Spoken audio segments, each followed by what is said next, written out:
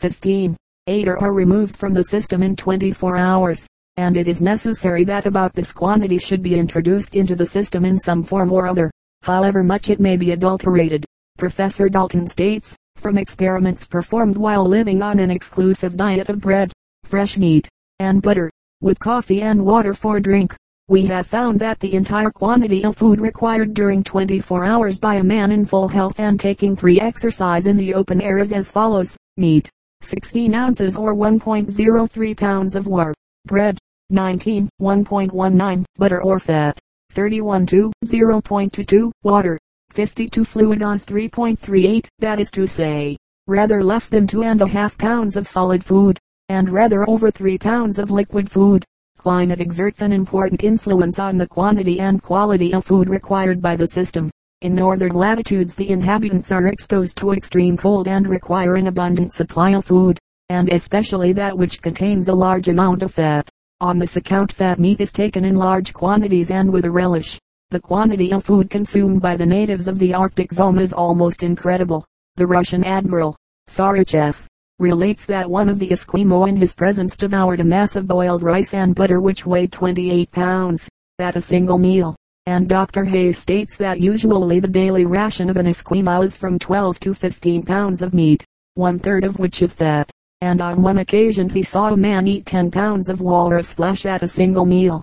The intense cold creates a constant craving for fatty articles of food, and some members of his own party were in the habit of drinking the contents of the oil kettle with great apparent relish. Digestibility of food. Unless an article of diet can be digested it is of no value, no matter how rich it may be in nutriment.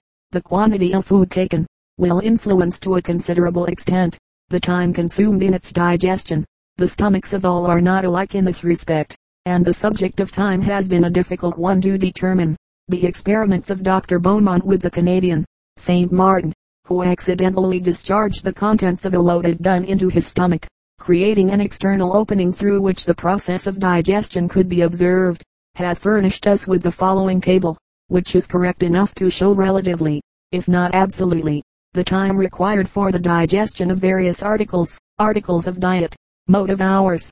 Minimum preparation: milk, boiled, 200, raw, 215; eggs, fresh, 200, whipped, 130, roasted, 215, soft boiled, 300, hard boiled, 330, fried egg, 330; custard, baked, 245; codfish, cured, dry, boiled, 200; trout, salmon, fresh, 130; trout, salmon, fresh, fried egg, 130; base, striped, broiled, 300; flounder, fried egg, 330; catfish, 330; salmon, salted, boiled, 400; oysters, fresh, raw, 255; roasted, 315; stewed, 330; venison steak, broiled, 135; pig, sucking, roasted, 230; lamb, fresh, broiled, 230; beef, fresh,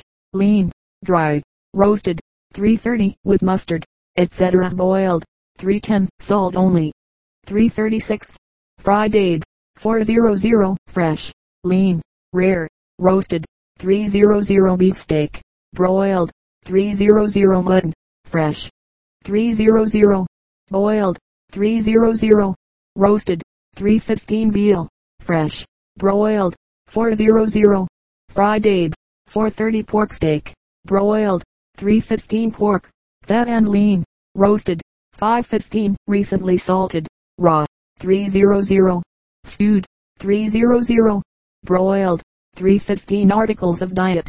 Mode of preparation. Hours minimum: pork, recently salted, fried 8 415, boiled 430. Turkey, wild roasted 218, tame 230, boiled 225. Goose, wild roasted 230. Chickens, full grown fricassee 245. Fowls, domestic boiled 400, roasted 400. Ducks, tame 400, wild 430. Soup, barley boiled 130, bean 300, chicken 300, mutton 330, oyster 330, beef, vegetables, and bread 400, marrow bones 415. Pig's feet, soused 100. Tripe, soused 100. Brains, animal 145. Spinal marrow, Animal 240 liver. Beef. Fresh broiled 200 heart. Animal fried 8400 cartilage boiled 415 tendon 530 hash. Meat and vegetables warm 230 sausage. Fresh broiled 320 gelatin boiled 230 cheese. Old. Strong raw 330 green corn and beans boiled 345 beans. Pobbed 230 parsnips, 230 potatoes roasted 230, baked 230, boiled 230 cabbage. Head raw 230, with vinegar 200, boiled 430 carrot. Orange 313 turnips. Flat 330 beets, 345 bread. Corn baked 315, wheat. Fresh 330 apples. Sweet. Mellow raw 130, sour 200, hard 250. Milk is more easily digested than almost any other article of food. It is very nutritious, and, on account of the variety of the elements which it contains, it is extremely valuable an article of diet, especially when the digestive powers are weakened, as in fevers, or during convalescence from any acute disease. Eggs are also very nutritious and easily digested. Whipped eggs are digested and assimilated with great ease. Fish, as a rule, are more speedily digested than is the flesh of warm-blooded animals. Oysters, especially when taken raw, are very easily digested. We have known dyspeptics who were unable to digest any other kind of animal food, to subsist for a considerable period upon raw oysters. The flesh of mammalia seems to be more easily digested than that of birds. Beef, mutton, lamb, and venison are easily digested, while fat roast pork and veal are digested with difficulty. According to the foregoing table, vegetables were digested in about the same time as ordinary animal food, but it should be remembered that a great part of the digestion of these is effected in the small intestine. Soups are, as a rule, very quickly digested. The time required for the digestion of bread is about the same as that required for the digestion of ordinary meats. Boiled cabbage is one of the most difficult substances to digest. Cookery, says Mrs. Owen, is the art of turning every morsel to the best use. It is the exercise of skill, thought, and ingenuity to make every particle of food yield the utmost nourishment and pleasure, of which it is capable. We are indebted to this practical woman for many valuable suggestions in this art, and some of our recommendations are drawn from her experience. Soups. The nutritious properties, tone, and sweetness of soup depend in the first place upon the freshness and quality of the meat, secondly on the manner in which it is boiled. Soups should be nicely and delicately seasoned, according to the taste of the consumer, by using parsley, sage, savory, thyme, sweet marjoram, sweet basil, or any of the vegetable condiments. These may be raised in the garden, or obtained at the drug stores, sifted and prepared for use, in extracting the juices of meats. In order that soups may be most nutritious, it is important that the meat be put into cold water, or that which is not so hot as to coagulate the albumin which would prevent it from being extracted, and then, by slow heat and a simmering process, the most nutritious properties will be brought out. Beef soup may be made of any bone of the beef, by putting it into cold water, adding a little salt, and skimming it well just before it boils. If a vegetable flavor be desired, celery, carrots, onions, turnips, cabbage, or potatoes, may be added, in sufficient quantities to suit the taste. Mutton soup may be made from the forequarter, in the same manner as described above, thickened with pearl barley or rice, and flavored to suit the taste. Boiled fish. Clean the fish nicely, then sprinkle flour on a cloth and wrap it around them. Salt the water, and, when it boils, put in the fish, let them boil half an hour, then carefully remove them to a platter, adding egg sauce and parsley. To bake fish, prepare by cleaning, scaling, etc., and let them remain in salt water for a short time. Make a stuffing of the crumbs of light bread, and add to it a little salt, pepper, butter, and sweet herbs, and stir with a spoon. Then fill the fish with the stuffing and sew it up. Put on butter, salt, pepper, and flour, having enough water in the dish to keep it from burning, and baste often. A 4-pound fish will bake in 50 or 60 minutes. Broiled steak. Sirloin and porterhouse steaks should be broiled quickly. Preserve them on ice for a day or two and their tenderness is much increased. Never broil them until the meal is ready to be served. Boiled heat. When meat is to be boiled for eating, put it into boiling water, by which its juices are coagulated and its richness preserved. The slower it boils, the more tender, plump, and white it will be. Meat should be removed as soon as done. or it will lose its flavor and become soggy. Pork steaks. The best steaks are cut off the shoulder, ham steaks being rather too dry. They should be well fried in order to destroy the little living parasites, called trichinae, which sometimes infest this kind of meat. They are introduced into the stomach by eating ham, pork, or sausages made from the flesh of hogs infested by them. Thorough cooking destroys them, and those who will persist in the use of swine's flesh can afford to have it done brown. Baked mutton. To bake mutton well, a person should have a brisk, sharp fire, and keep the meat well basted. It requires 2 hours to bake a leg of mutton, weighing 8 pounds. Bread. The health and happiness of a family depend, to a certain extent, on good, well-baked bread. At all events, our enjoyment would be greater if it were only better prepared.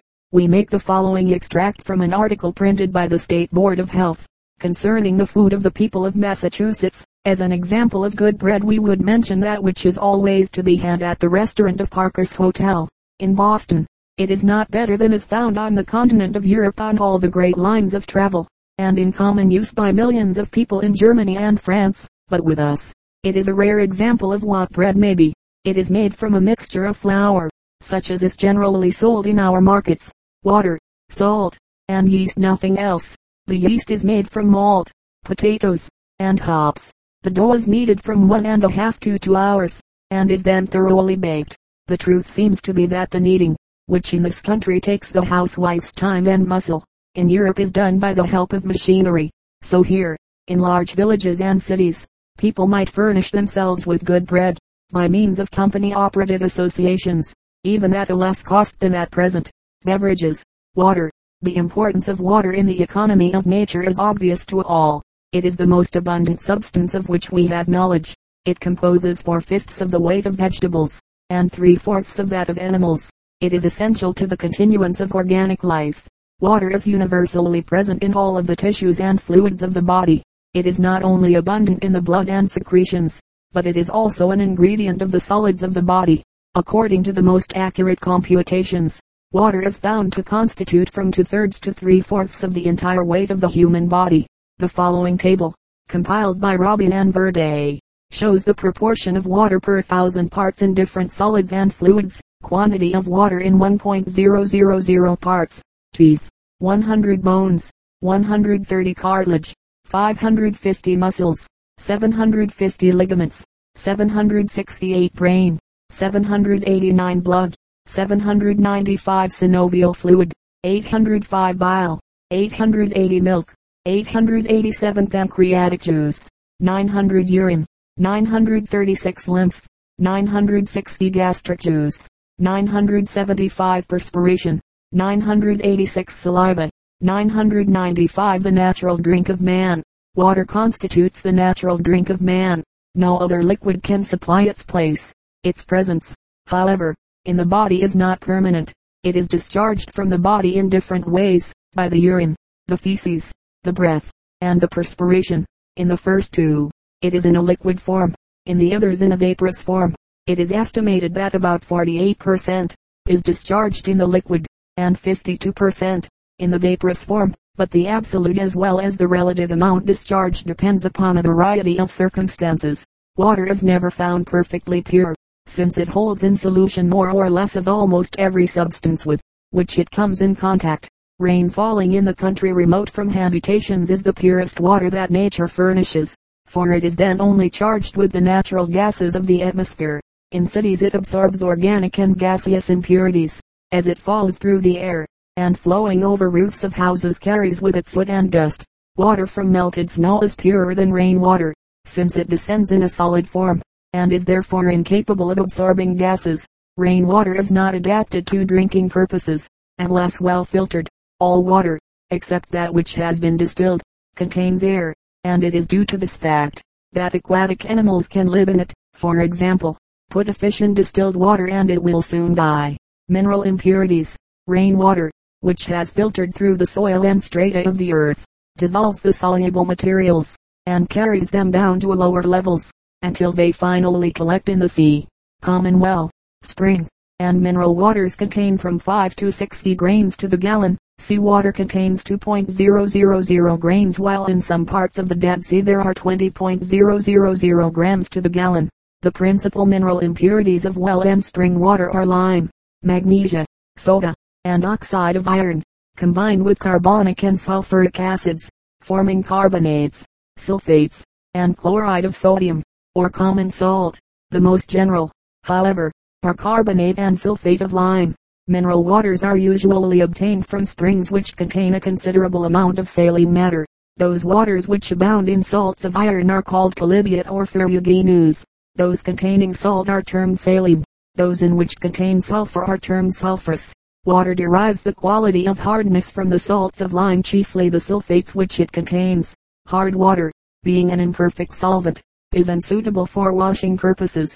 There are two varieties of hardness, one of which is temporary, being due to the presence of carbonic acid gas in the water, which holds the salts in solution and may be removed by merely boiling the water and thus expelling the gas when the salts are deposited, while the other is permanent and can only be removed by the distillation of the water. It has been ascertained that 12 pounds of the best hard salt must be added to 10.000 gallons of water of 1 degree of hardness before a lather will remain, and, consequently, 0.12 pounds to 100 gallons of water is a measure of 1 degree of hardness. Since hard water is not so full in cooking and other domestic purposes as soft water, causing a great waste of labor and material, it is often highly desirable to soften it, which is effected by the addition of lime in what is known as Clark's process. 1 ounce of quicklime should be added to 1,000 gallons of water for each degree of hardness. It should be first slacked and stirred up in a few gallons and then thoroughly mixed with the entire quantity. Then it should be allowed to remain, and will become clear in about 3 hours, but should not be drunk for 12 hours. The purity of drinking water is a matter of much importance. That which contains a minute quantity of lead will give rise to all the symptoms of lead poisoning, if the use of it be sufficiently prolonged. An account is given of the poisoning of the royal family of France, many of whom suffered from this cause when in exile at Clermont. The amount of lead was only 1 grain in the gallon. Care should therefore be taken to avoid drinking the water which has been contained in leaden pipes. It should always be allowed to run a few minutes before being used, and the excess of saline ingredients, which in small quantities are harmless, frequently produces marked disorders of the digestive organs.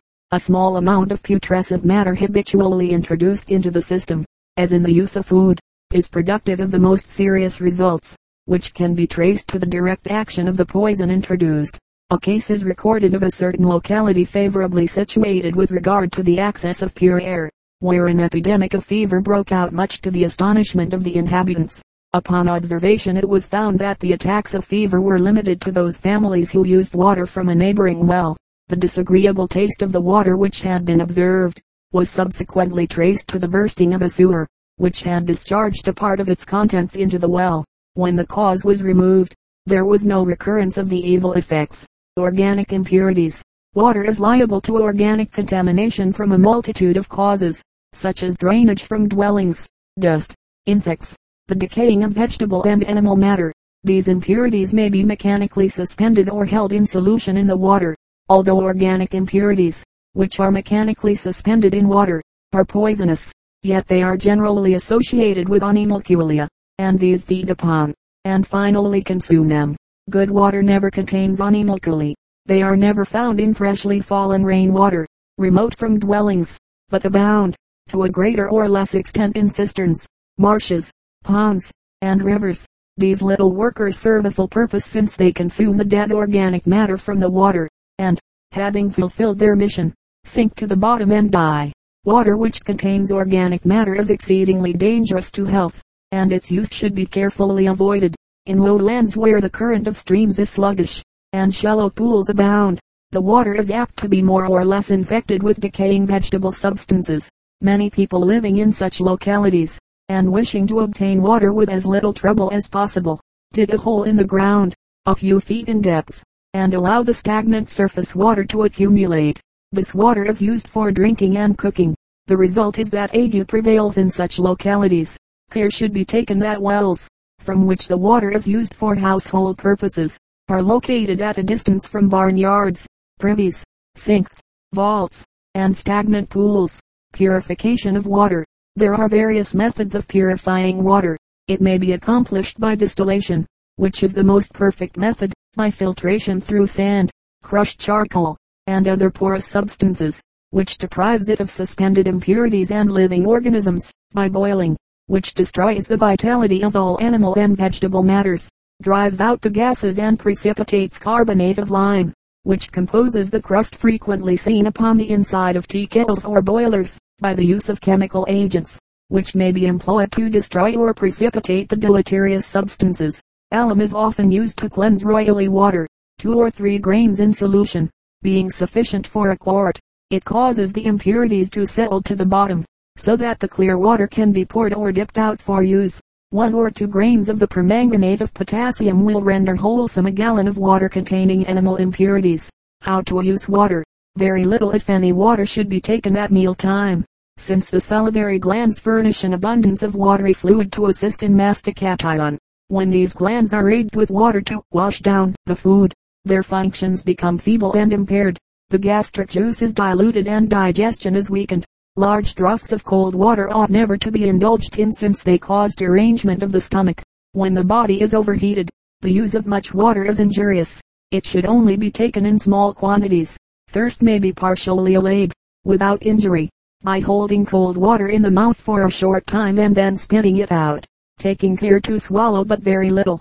Travelers frequently experience inconvenience from change of water. If the means are at hand, let them purify their drinking water. If not, they should drink as little as possible.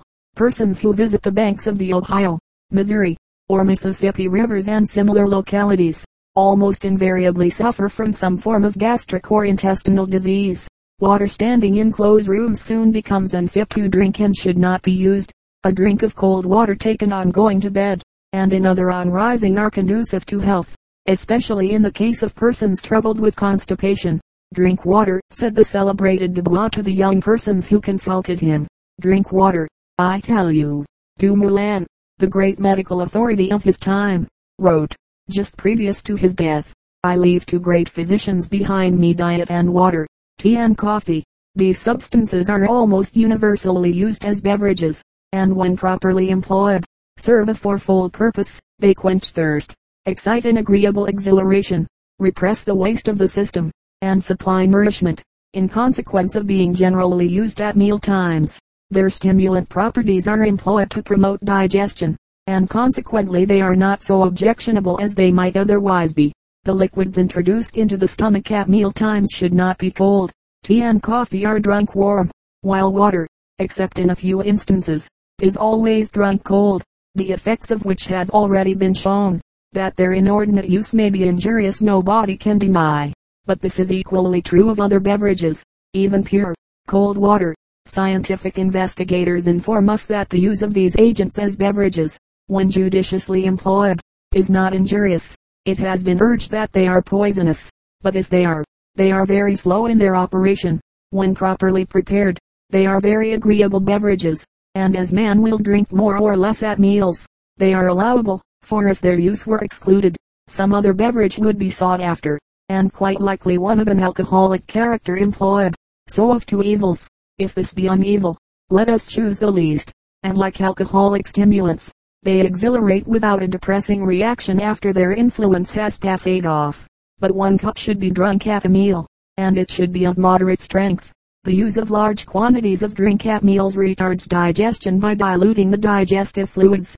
The excessive use of large quantities of strong tea or coffee stimulates the brain and causes wakefulness, and produces irritability of the nervous system. When they are productive of such effects, their use is injurious, and should be considerably moderated or wholly discontinued. No criterion can be given by which the amount the system will tolerate can be regulated. What one person may take with impunity, may be deleterious to another. Individuals differ greatly in this respect. There are some who cannot tolerate them at all, either because of some peculiarity of constitution, or on account of disease. And sometimes when tea is agreeable and beneficial, coffee disagrees with the individual, and vice versa. Persons of nervous habits, whether natural or acquired, are apt to find their wakefulness and irritability increased by the use of tea, particularly if strong, while coffee will have a tranquilizing effect. Persons of a lymphatic or bilious temperament often find that coffee disagrees with them, aggravating their troubles and causing biliousness, constipation, and headache, while tea proves agreeable and beneficial. Whenever they disagree with the system, the best rule is to abandon their use. We find many persons who do not use either, and yet enjoy health, a fact which proves that they are not by any means indispensable, and, no doubt, were it customary to go without them, their absence would be but slightly missed. Tea and coffee are adulterated to a very great extent, and persons using them will be greatly imposed upon. This is an evil we cannot remedy. If people make use of them, their experience in selecting them must be their guide. However, it is believed that the black and Japan varieties of tea are the least apt to be adulterated, and coffee, to ensure purity, should be purchased in the berry, and ground by the purchaser. In preparing tea, an infusion should be made by adding boiling water to the leaves, and permitting them to steep for a few minutes only. For a concentrated decoction, made by boiling for a long time, liberates the astringent and bitter principles and drives off the agreeable aroma which resides in a volatile oil. Coffee should be prepared by adding cold water to the ground berry, and raising it slowly to the boiling point. Long continued boiling liberates the astringent and bitter principles upon which its stimulant effects to a great extent depend, and drives off with the steam the aromatic oil from which the agreeable taste is derived. Alcoholic liquors. These are divided into three classes: malt, fermented, and distilled. They all contain more or less alcohol, and their effects are, therefore, in some respects similar, and, in the words of Dry B. W. Richardson, the great English authority on hygiene, to say this man only drinks ale, that man only drinks wine, while a third drinks spirits, is merely to say, when the apology is unclothed, that all drink the same danger. Alcohol is a universal intoxicant, and in the higher orders of animals is capable of inducing the most systematic phenomena of disease. But it is reserved for man himself to exhibit these phenomena in their purest form, and to present, through them, in the morbid conditions belonging to his age, a distinct pathology. Bad as this island, it might be worse, for if the evils of alcohol were made to extend equally to animals lower than man, we should soon have none that were tameable, none that were workable, and none that were eatable. Researches have shown that the proportion of half a dram of alcohol to the pound weight of the body is the quantity which usually produces intoxication, and that an increase of this amount to 1 dram immediately endangers the life of the individual. The first symptom which attracts attention, when alcohol commences to take effect upon the body, is an increase in the number of the pulsations of the heart. Dr. Parkes and Count Wohlage conducted a series of interesting experiments on young adult men. They counted the pulsations of the heart, at regular intervals, during periods when the subject drank only water, and then they counted the beats of the heart in the same individual during successive periods in which alcohol was drunk in increasing quantities. The following details are taken from their report. The highest of the daily means of the pulse observed during the first or water period was 77.5, but on this day 2 observations were deficient. The next highest daily mean was 77 beats. If instead of the mean of the 8 days, or 73.57, we compare the mean of this one day, viz., 77 beats per minute, with the alcoholic days, so as to be sure not to overestimate the action of the alcohol, we find, on the 9th day, with 1 fluid ounce of alcohol, the heart beat 430 times more. On the 10th day, with 2 fluid ounces, 1.872 times more. On the 11th day, with 4 fluid ounces, 12.960 times more. On the 12th day, with 6 fluid ounces, 30.672 times more. On the 13th day, with 8 fluid ounces, 23.904 times more. On the 14th day, with 8 fluid ounces, 25.488 times more.